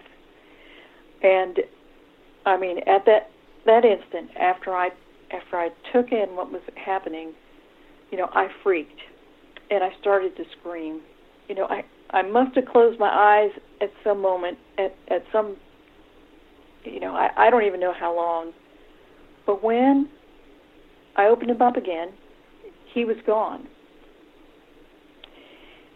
And then I hear my daughter, who is downstairs, and in our house, her bedroom was very close to the stairwell. So I could call down to her, and she would hear me.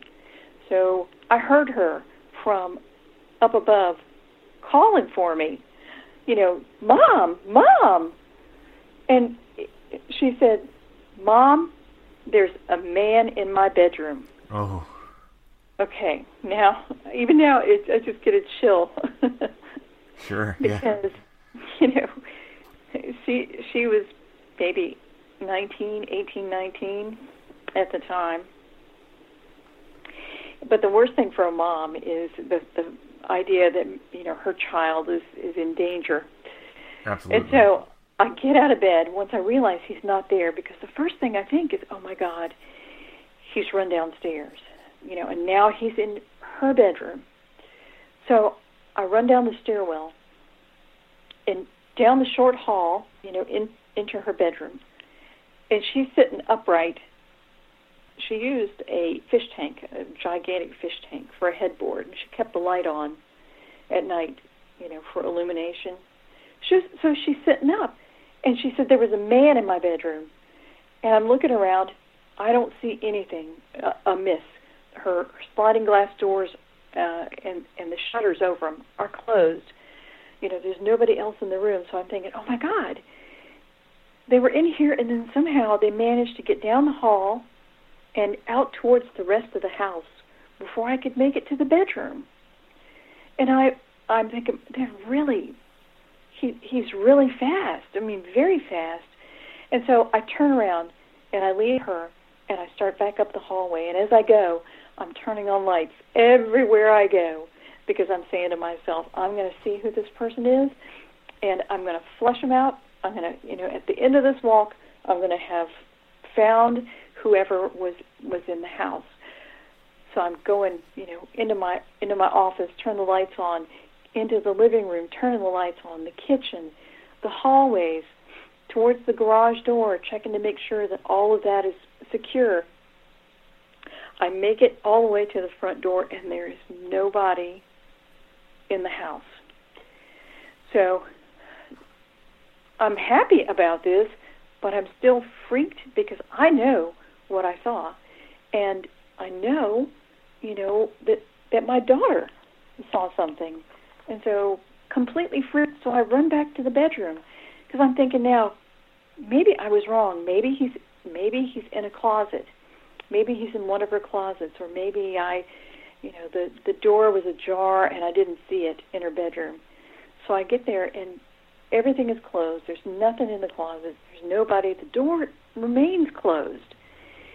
And so now, I'm starting to shake because I'm saying there's no logical explanation for this turn of events. I don't, the mind was not grasping what had happened.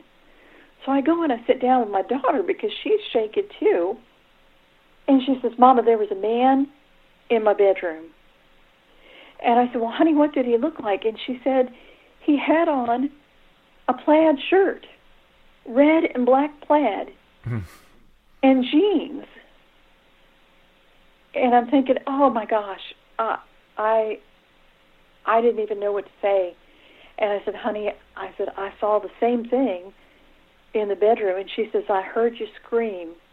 And when I sat up, he was here. So it must have taken place all at the same time or within, seconds of one another. We both had the same sighting. Wow. So we talked about that, for quite a while. We had a heck of a time, going back to sleep that night because it was really surreal, very uncomfortable. And, like I said, even now, mostly I think because, when you have a child that's in danger, it kind of really amps up your response to whatever is going on. Yeah, I have to say, when I read your story initially, I didn't realize your daughter's age or it's not in there, and I sort of pictured her younger. Yeah, I have children myself, and I kind of pictured her, toddler to 10 years old in that range, and I thought, oh my God, what, I mean, like, it's bad enough that she was older, but I was just, I was imagining a little kid, and I just thought, oh my God, like, that would have been it's horrible either way, but that would have been especially horrible. You think of a little kid like that. And he was grinning at her too. Oh. We talked about that, and I don't know what the deal. It was like a too wide, and it was a fake too wide grin at the same time. And I don't remember anything about his hair. I don't remember. All I can focus on is that grin. And it was menacing and evil, and like I said, it wasn't until I read that little blurb, in the Mothman prophecies, that I went to look to see, if there were more stories about it. Right. And there are a few on the internet, and then I thought, well, I'm going to write this down and put it on Reddit and see what happens. And I couldn't believe the response. And one, as you said, one of your listeners wrote in and said, you need to call in and talk to Tim because, he's had several episodes about this. Yeah, I mean, I've been stunned at the response. It was something my wife saw, very similar to you, woke up, he was standing, we were sleeping on the floor when we were young and our backs were good. we could sleep on the floor in her parents' house, and he was standing at our feet, and she woke me up screaming. By the time I, got around to waking up, I never saw it. I don't know whether that's a good or a bad thing, but it was very similar to yours. He was just standing there. Now, she said he looked like surprised or caught in a way, like surprised she could see him, or like he was caught in the act or whatever. That's the major difference, I guess, but it was enough just his presence was enough to make her scream. He shouldn't be there. Well, one of the things I've always been afraid of, for whatever reason, I don't know, is waking up and having someone already there. Mm-hmm. Not someone coming in, where you can be somewhat prepared. You kind of hear them coming in and you can be prepared. No, waking up and them already being there. And this was like the worst case scenario that I could think of. And, I was single at the time. There was nobody else there. It was just her and I in this house, and it just felt very threatening and just evil. Yeah. Just very uncomfortable. And I know some of the other stories, he hasn't appeared that way. And I think mostly the thing that, he didn't walk towards me. He didn't try to get us. Of course, I didn't see him that long either because I was sort of freaking out at the time. But he was 8 foot from the end of the bed. Very scary. Did your daughter say about how close? Was he about the same, distance from her? No, because her room not as big. He could only have been about 3 or 4 feet away from the end of her bed. Wow, so even closer. Yeah, the sequence of events, I mean, it's worth going back and repeating. It had to be almost simultaneous. From the point you woke up and screamed, and then she called you. I mean, you had to see him like almost simultaneously. Right, because it's for her to say that she had heard me scream and sat up and then saw him, because I'm sure, it had to have freaked her out too. Your mom is awakened screaming for some reason, and then you, all of a sudden, you're awake, and you sit up, and there's some guy in your room. So she had to have screamed too, but I didn't hear that because, I was having my own Holy Ghost dance in the bed, right? Because I was scared to death. Sure. So you can be as general or as specific as you want to be. Where did this take place? I don't, just to give people an idea. Well, I grew up in Daytona Beach, mm-hmm. and we were living at the time in a house. I actually knew the people that we bought the house from, and I've gotten some questions about that, if it was an older home or, anything like that, and it really wasn't. It was a home that was built back during the 80s, and I moved into it in the 2000s, I guess 2001, 2002. So it wasn't that old, and it was a single-owner home, so it wasn't like, there had been people, maybe somebody died in there, I don't know. Sure, but yeah. I doubt it, because I knew the family, and, they had young kids that grew up in the home, and then went to college, and eventually the parents sold the home and moved into something smaller. So, there wasn't really much history. I haven't ever seen him since. She's not ever seen him since, and I'm truly thankful for that because. Well, that's one of the things I can tell you. Most people, couple people, like now I'm 30 or 40 different accounts at this point I have, both on and off the air. And by far, most people see him once and never again. If it's a ghost, it doesn't seem to work like it doesn't seem to be haunting one particular place. People see him once and then never again. One or two people have seen him. I've got one or two multiple witnesses, and one is kind of an ongoing thing for her. But for the vast majority of people, they see him once and done for whatever reason. It's really interesting because if John Keel writes about it having been kind of an established, genre, because he'd heard so many stories about it, it makes you wonder what is the deal? What is the deal with the plaid shirt, and what is the deal with him kind of being a one-shot ghost? My guy had on blue jeans, and that seems to be fairly common. Yeah. But, think about that as a group of people. Now you say you have about 40 of them. What in the world, why that commonality, that the shirt and the overall appearance, almost like he's going to work. Yeah. That's how I felt. Mm-hmm. Like he was dressed for work. Yeah, that's the general consensus. The first person I talked to after I talked about my wife's account on the air, he had actually, as a kid, crawled out of bed. He thought it was his older brother, and he could smell the oil on the work boots, he said. Oh, wow. So yeah. He got that close, No, I didn't want to get that close. Right, yeah.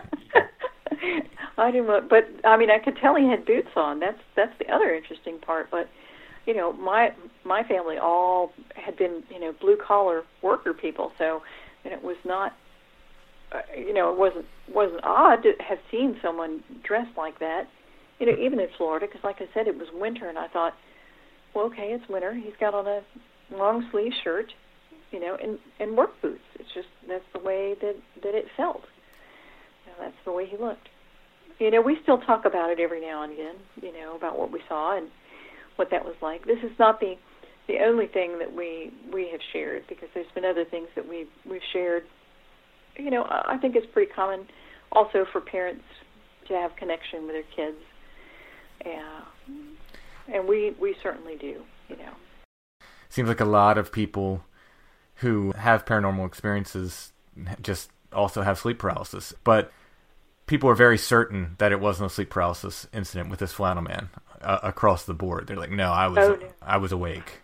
Yes, no, definitely. I was wide awake. Mm-hmm. Like jolted awake is what I'd have to say. Right. And the room almost felt electric. Like there was something amiss in the room right away. Like the hair standing up on the back of your neck or your arms, that kind of a thing. That feeling, I don't really know if that's what happened, because everything happened pretty quick. Right, yeah. And you may have said this already, but did you notice, did he have dark hair, light hair? Was it, longish, short? I cannot be certain, but it seemed to be lighter colored hair, and it was somewhat unkempt. Mm-hmm. I think some people have talked about there being a hat. I don't remember that. And the reason I think his hair was unkempt was it was kind of, at odd angles. I can't really remember that much about that portion. Right. Well, that's the thing. Like, talking to witnesses across the board, not just Flannel Man, but whatever, Bigfoot and all these other things, sometimes they'll just focus in on one thing. And they can't tell you too much else because they focused in. A lot of times you'll get Bigfoot people that are either focused in on the nose or the mouth or just one small aspect. But that's normal, and it sounds like that grin kind of. Oh gosh, both of us got both of us. Yeah. This is a question out of left field, but this is one I've been finding with some Flannel Man witnesses. Since I've been asking not quite half, probably a quarter of the people. And this happened with my wife as well, separately. Some people see them at the same time, but have you had any sort of weird experiences with ghostly or eerie or somehow some sort of unnatural black dogs? Dogs, no. Okay. No black dogs. All right.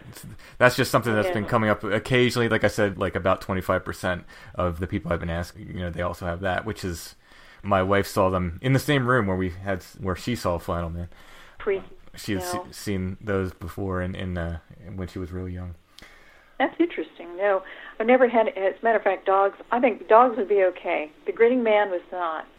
And the only other experience I had like that was sleeping one night, woke up, and standing right next to the bed was a person, an older guy. It was a much older guy.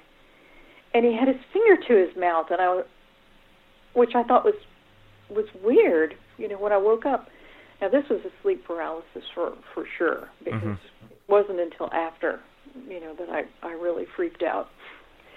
And in his other hand, he had a live coal, like from a fire, a coal.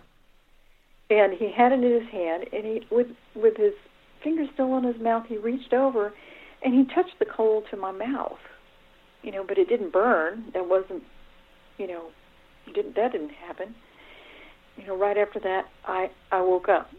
I was crying, scared to death, because, once again, here's somebody in the room. Right, the thing I'm most afraid of is there's somebody here with me, because apparently it happens a lot,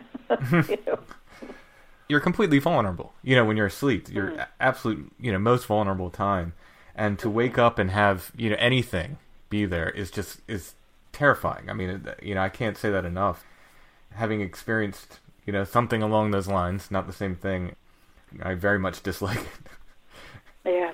There's no way to prepare for whatever it is. And, instantaneously to have to call on whatever resources you have, to do something, because, you're going to react somehow to it being there. Right.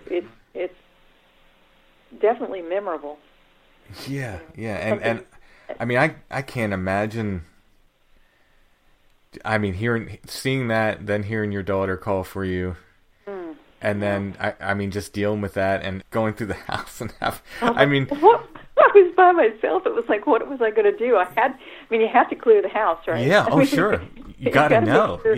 Because I kept thinking, you don't want them to sneak up on you if they're in here. You want to make sure, that they're either running out the door or where they are. And so when I was clearing the house, it was freakish and horrible and horrific. I mean, I wish I could tell you I was really brave, but I wasn't.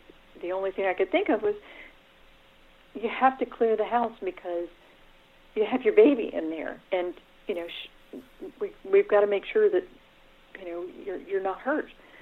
So the terror and having to do what you have to do, to do that is hard to do and tough to live through. And we probably shook together for a good 15 minutes afterwards. Oh, I can imagine. At what point did it settle in that it couldn't have been, sort of a natural human you saw? I'm guessing, let's see.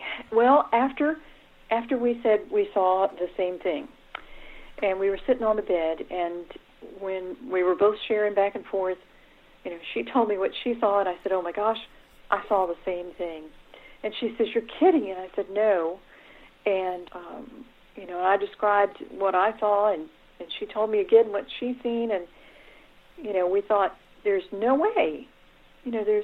People don't move that fast. Right. And it would have been impossible for him to get out of the house. You kind of sit there and reason about what could possibly happen in that circumstance to, make that, or have that person there and then all of a sudden have them gone.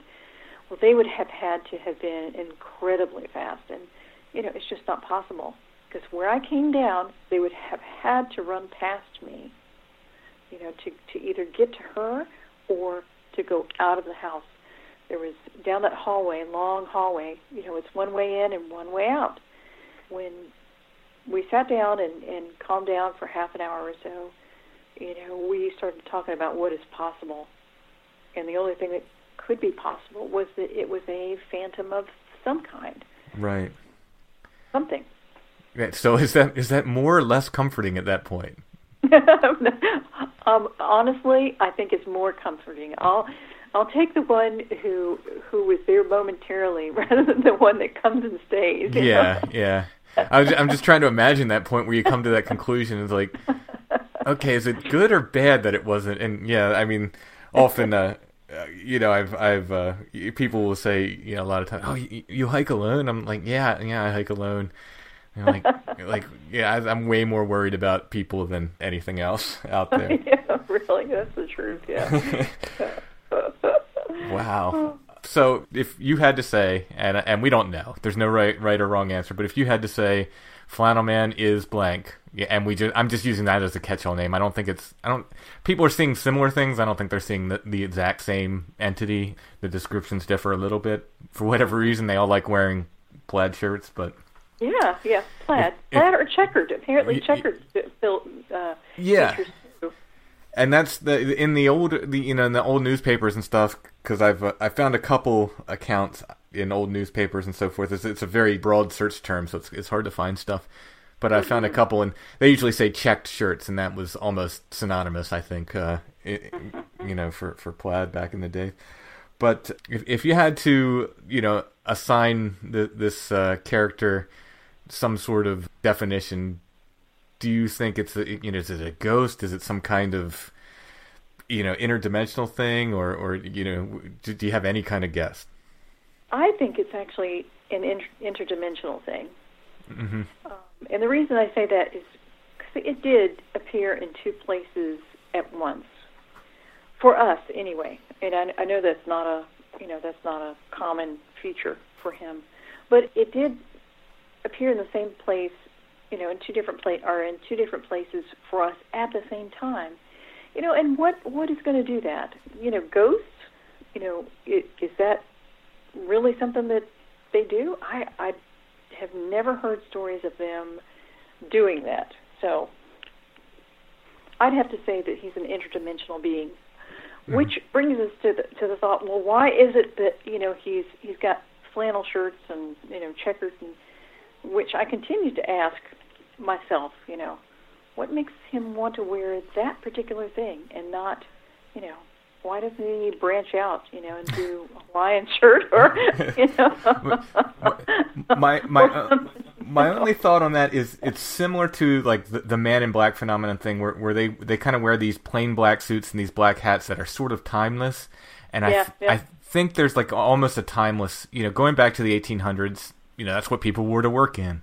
There's almost a timeless quality to it. That's, just my working theory right now, that it's a very sort of timeless. You don't look too out of place, no matter when you're appearing in that. Yeah, and it's not, well, it would certainly be, unless he's standing in your bedroom, it's non-threatening clothing. There's nothing suspicious about it or whatever. It's, it doesn't scream, I'm here to murder you or anything. Right, yeah. Well, like I said, he looked like he was ready to go to work. Right. And you wonder if there's, in some other place there's this whole cadre of dudes in checkered shirts, getting their orders, oh, you're going to Florida tonight, and Joe, you're going to California, scare them good.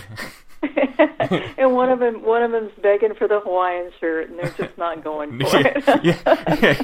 He shows up to work in stripes. No, buddy, go home, change. That's not the outfit. Well, Sheila, thanks so much for sharing your story. It is incredible. It's the bilocating flannel man is. I mean, all of these stories have been just wonderful, but it seems like one after another, I'm getting. I get these stories one after another that are incredible, all these different variations, and this is certainly one of my favorites. Having two people see them at the same time is pretty incredible. So thank you so much for sharing your story.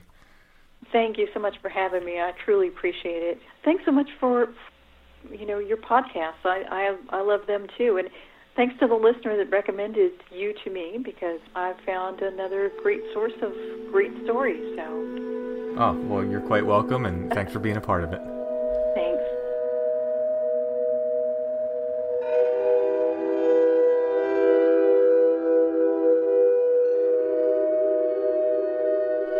To me, that's so creepy. So she wakes up, it's there. She screams. It's gone. She hears her daughter scream. Goes down to see what's wrong, and her daughter had seen the same thing. Yeah, it's almost like a bilocation thing at that point, or... Yeah, that's kind of, I was like, call it the bilocating flannel man or something. Like, it was... That's always crazy to me when two people actually see the same thing, whether it's a Bigfoot type entity or a flannel man entity. That to me suggests like almost an independence to this phenomenon. It appears in the same house to two different people. I mean, that's wacky, you know. And then I almost wonder if there's something. Say it's a mother and a daughter, and they're so in tune that their collective unconscious or their unconscious is sort of collectively manifesting the same image, and they're sort of bouncing it back and forth or whatever. That's still completely bizarre. You know what I mean? That's still I mean, I think if there's going to be... Man, when I start going down these roads where I'm like, they're reeling me in. Woo! If you're going to talk about people who share like a similar sort of energy, for lack of a better term, I think that like the bond between a mother and child is going to be probably even closer than that between a couple. Mm-hmm. So I think if it's possible that you can have a shared experience like that, I think maybe a mother-child relationship might be more likely than two complete strangers. Yeah, than roommates or... Right, you wonder if it was a roommate or if it was a friend sleeping over or something. So I'm going to say, and my suspicion has been lately that Flannel Man has, and maybe this is just me projecting sort of like a genealogical component. By the way, you're on point tonight. You're wearing red plaid. Oh, I am. Thanks for showing up in the uniform. Sorry. Like an ethnic, perhaps, like maybe some sort of ancestor kind of relation to it. To Flannel Man. Yeah. I don't have any Quebecois lumberjack heritage as far as I know, but don't you have some? There's a little bit of that region. I think a little bit of that French Canadian stuff travels down in there. Or that from that region that where the France meets Germany. Oh, like the Alsace. Yeah. Yeah. I really wish we had some flannel answers. Mm-hmm. Do you think you could maybe get like Carl Jung to come in for an interview? I think it'd be amazing. Like to have like a serious like Jungian psychologist. I'm sure we have a listener that's a... I wouldn't be surprised. Like we come up with a lot of stuff. A lot of people. I feel like it would be great to have on staff a medical examiner. Medical examiner? Someone who could handle true crime things. Oh, okay. Oh, gotcha. Yeah. I thought you meant for your own personal use. Well, I mean, it's not like I'm not going to ask him a few questions. I'm a hypochondriac. What does this mole look like to you? Yes, a medical person. A lawyer wouldn't be a bad idea, I think, because just everyone could use a lawyer. When we get the Strange Familiars corporate headquarters, we can have a law department. Yeah. A medical department. Yeah, they would be in charge of licensing all our flannel-based products. Oh, yeah. Yeah, definitely. I feel like I need to take the edge off because that story is like so intense, like that I feel like... Yeah, that one to me again is. Oof. That's one of those that I probably don't want to revisit real soon.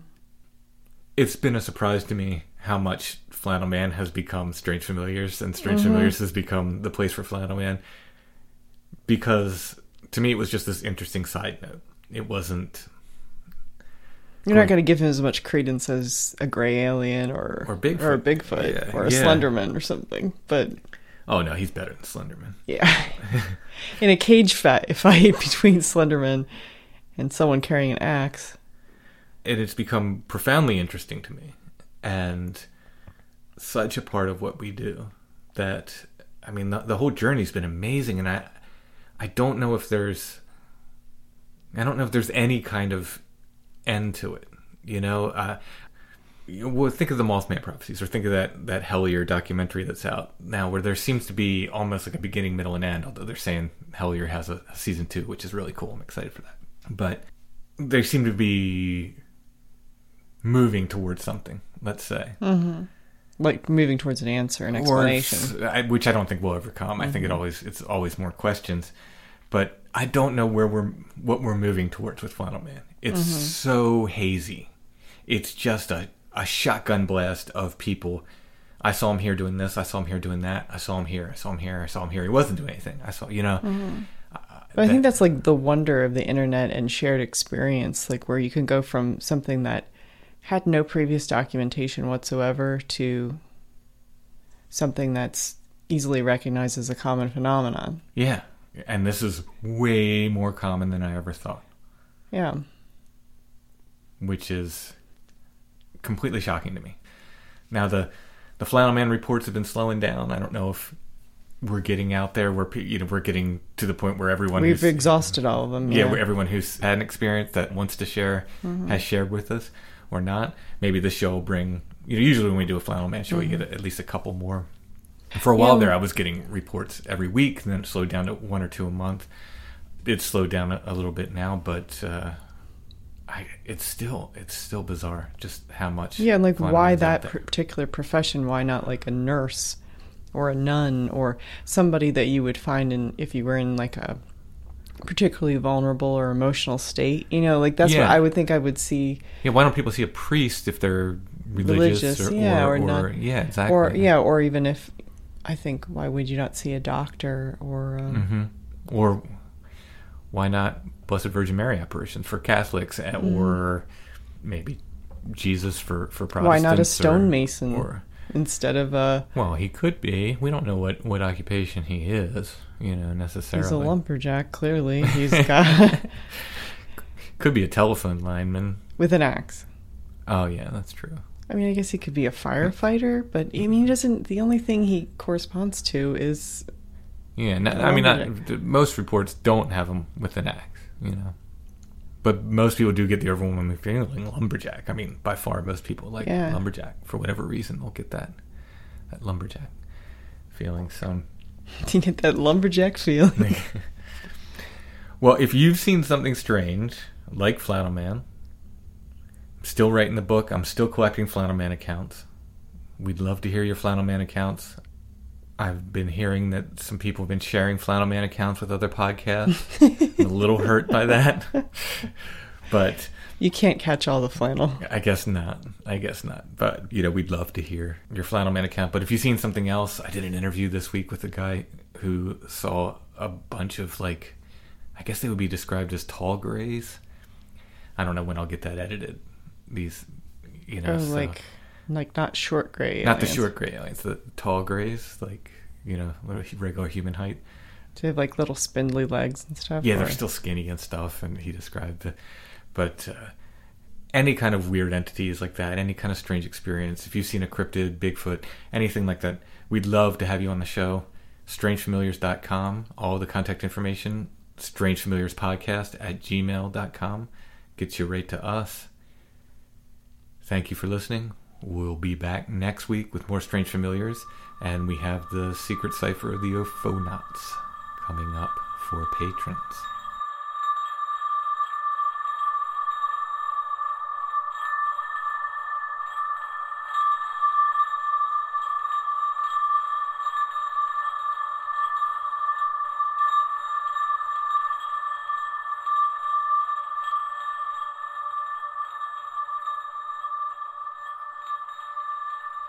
Strange Familiars is a production of Dark Holler Arts, music, books, art, podcasts, and more. DarkHollerArts.com. Intro and background music is by Stone Breath. Go to stonebreath.bandcamp.com for more. If you're on Facebook, you can find Strange Familiars on Facebook, facebook.com/Strange Familiars. You can also join the Strange Familiars Gathering group there.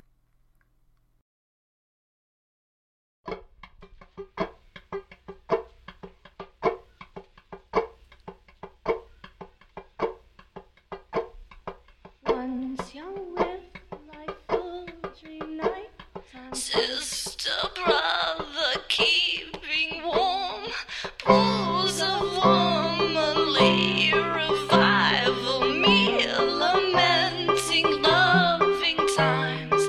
Give my holding heart resolving, make the circumstances shine. Me holding heart resolving, make the circumstances shine.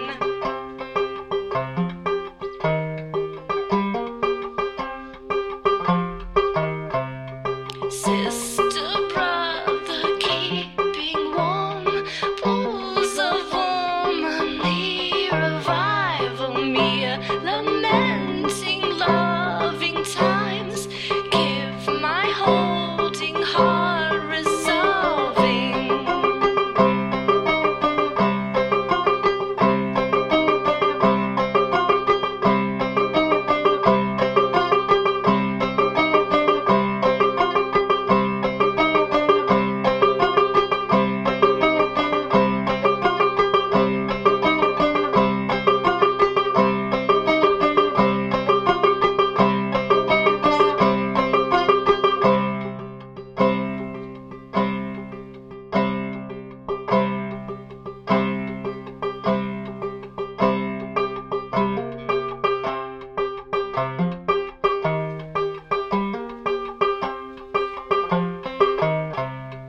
Even now and soon within us potion spells and arrogance fair, make the minds a little weaker, crossfire times and musical chairs.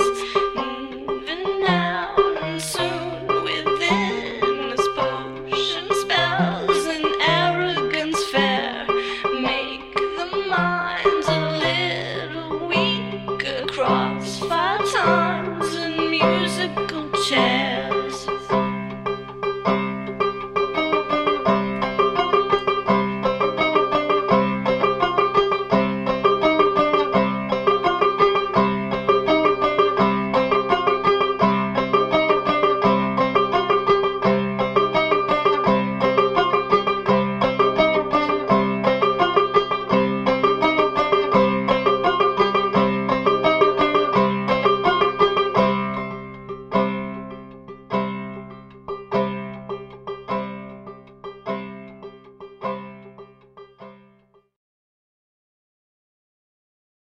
Support for this podcast and the following message come from Corient. Corient provides wealth management services centered around you. They focus on exceeding your expectations and simplifying your life. Corient has been helping high achievers just like you enjoy their lives more fully, preserve their wealth, and provide for the people, causes, and communities they care about. As one of the largest integrated fee-only registered investment advisors in the U.S., Corient has deeply experienced teams in 23 strategic locations. Corient has extensive knowledge spanning the full spectrum of planning, investing, lending, and money management disciplines. Leverage Corient's exclusive network of experts to craft custom solutions designed to help you reach your financial goals, no matter how complex they may be. Real wealth requires real solutions. For more information, connect with a wealth advisor today at Corient.com. That's Corient.com. Corient.com. Sick of being upsold at gyms? My guy, you're currently a base member? For $90 more, I can upgrade you to our Shred membership. For $130 more, you'll be a Swole member. And for just $300 more, you'll reach Sweat Platinum.